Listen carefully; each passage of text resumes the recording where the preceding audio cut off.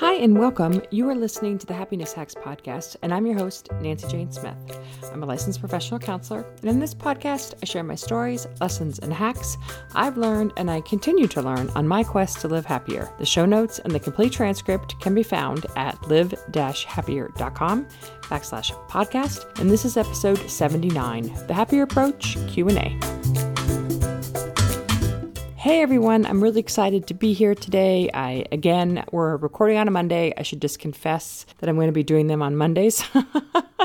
But I like the Sunday as a goal, and then Monday will be my backup if I get too busy. My monger keeps telling me that I should do these episodes in advance, and so then if something happens on a Sunday and I don't get recorded, it's no big deal. And that is where I need to go start heading, but I just really like recording it and then putting it up and having you guys hear it right after I recorded it. There's just something really awesome about that. I get nervous when I'm sitting on content that I think is really fun.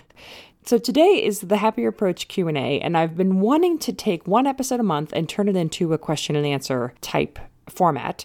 And I hadn't put any call out for questions, but I've been getting some questions. And so I thought, okay, I'll start it with this episode and turn this episode into the Happier Approach Q&A. And then on my website on the podcast page, I will put a link where you can go and ask a question. Okay, so the first question I have is, my monger keeps coming back. What can I do?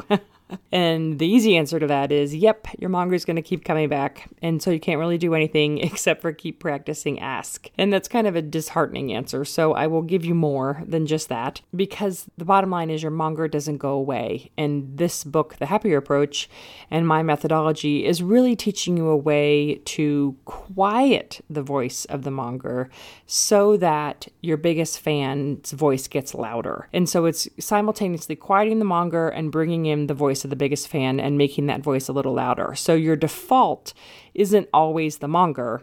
It sometimes is the biggest fan. And so that's the idea behind the Happier Approach, is not to get rid of the monger altogether.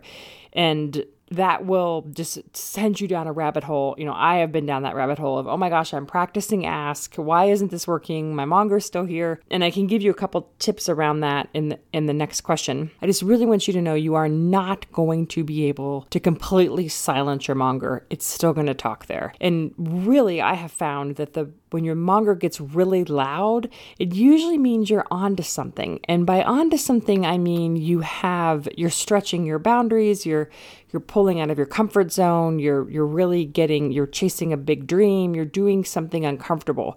So it's usually something good that you're doing for yourself or your life, but your monger is freaked out because it wants you to stay small, and your monger wants you to be protected. So the more you do that puts you out there, the more at risk you are, the more your monger is going to shame you. So it's kind of a counterintuitive thought process. So I talk about that more next week in next week's episode that's coming up on Sunday. So the bottom line is your monger is going to be there.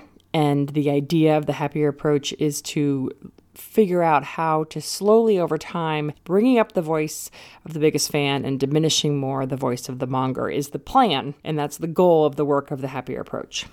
Okay, the next question I have is, how quickly do I move through ask? If I'm sad, do I wait until I'm done feeling sad before I move on to getting into my body? That's a great question, and I just want to refresh what ask is for if you're a new listener or haven't read The Happier Approach. Ask is the acronym I use to quiet the monger and bring in the biggest fan. So when you hear your monger talking, you're going to ask, which simply means acknowledge what you're feeling, is the A. Slow down and get into your body is the S. And K, kindly pull back to see the big picture. And so if the question is, if I'm sad, do I wait until I'm done feeling sad to move on to slow down and get into your body? And, there is no hard and fast rule for how this ask works. I really encourage you to make it your own. My thought process on that is, when I acknowledge what I'm feeling and I can say, oh, I'm really feeling sad about this, then when I allow myself to slow down and get into my body, the emotion tends to come. So whether that's tears or my stomach gets a little upset or I just feel more blah overall. That's my feeling of sad, blah. When I start feeling that way, then I can feel the feeling all the way through. So it's getting into my body in the S, slow down and get into your body step, really allows me to feel the feeling a little bit more and to make it more real. Now, the key is, and this is not in the question, but the key I have found, and I've noticed with my clients, sometimes they'll just stop there in the process. So they won't move on to kindly pull back and see the big picture. And so they'll acknowledge what they're feeling, they'll slow down and get into their body. And those two are just so hard to do in and of themselves that they don't do K, kindly pull back to see the big picture. And the K one is the kindly pull back to see the big picture is the real monger fighter. Because when we can pull back and see the big picture, then that's the voice of our biggest fan giving us other options. So this weekend I had my book party. It was fabulous. It was so great. Thank you to any of you who came out, who are listening. It just was a really fun celebration of the book and the people and the happier approach and the whole thing. But I was really nervous about obviously, very nervous about the book party. And my monger was very chatty before that event. And so the idea of, okay, I woke up in the morning and I couldn't fall back asleep. And so I'm like, okay, I'm feeling nervous. I'm feeling excited. I'm feeling scared that this isn't going to go well, or no one's going to show up, or it's totally going to be a failure. And then I slow down and get into my body.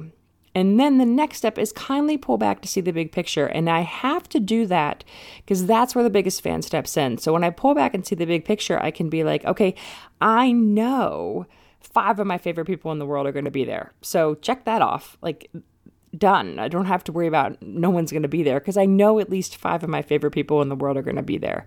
And I know, we have great food coming, and I know that it's going to be surrounded by love and support.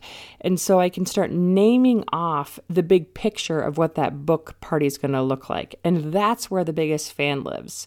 So I hijacked the question a little bit to really encourage you to make sure you take ask all the way through to K and not just stop at feeling sad, if that's the feeling you're having. So if you have acknowledged that you're feeling sad and then you slow down and get into your body, the tears may come, you may, feel it a little more holistically in your body, but then you can move on to K, the kindly pull back and see the big picture piece.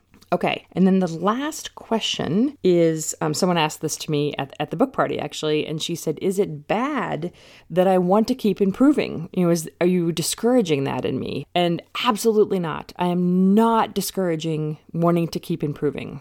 I am encouraging you to not beat yourself up for where you are. So there's a slight difference, and it's a fine line, but for a lot of us, we feel we're flawed. Just as we are. We tell ourselves when we get here, then we'll be okay. And believing in that, if I did it perfectly, my monger wouldn't be chatting. If 100 people came to the book party, my monger would be happy. And that belief system gets us in trouble because it will never be true. Even if I had 100 people coming to the book party, then my monger would be beating me up because I didn't have enough food at the book party to serve 100 people. So there's always something the monger is going to find. So it's the idea of I'm okay as I am, and there's stuff I want to do. There's stuff that I want to accomplish. There's goals that I have for my life. And if I don't accomplish those, I'm not a terrible person. Once we can just say, okay, I want to keep improving. I want to keep improving as a therapist. I want to keep improving as a podcaster. I want to keep improving as a speaker. All of that is great and true. But that doesn't mean that I'm going to beat myself up for where I am now as a podcaster or where I am now as a therapist. So the power of the biggest fan is that it is helping you improve, it is helping you reach your goals, but it is doing that without beating you up, without criticizing where you're starting. So that's the big point that you got to make sure that you can swallow, is that you're okay as you are, and your biggest fan is just going to help you keep getting better. So I hope that helped, those 3 questions, and getting some answers to your questions, some A to your Q, as the cool kids say. And again, if you have a question that you would like me to answer on this podcast, please head over to my live-happier.com/podcast. There will be a box or a link there for you to click on, and you can enter your question there. Or you can simply email me, nancyjane@live-happier.com, and let me know, and I will throw it up here next month when I do another episode of the Happier Approach Q&A. Okay, that's the show. Thanks for listening. The Happiness Hacks podcast comes out every week. If you have questions, please email me, nancyjane@live-happier.com. You can also follow me on Instagram @nancyjane_livehappier. And until next time, here's to living happy.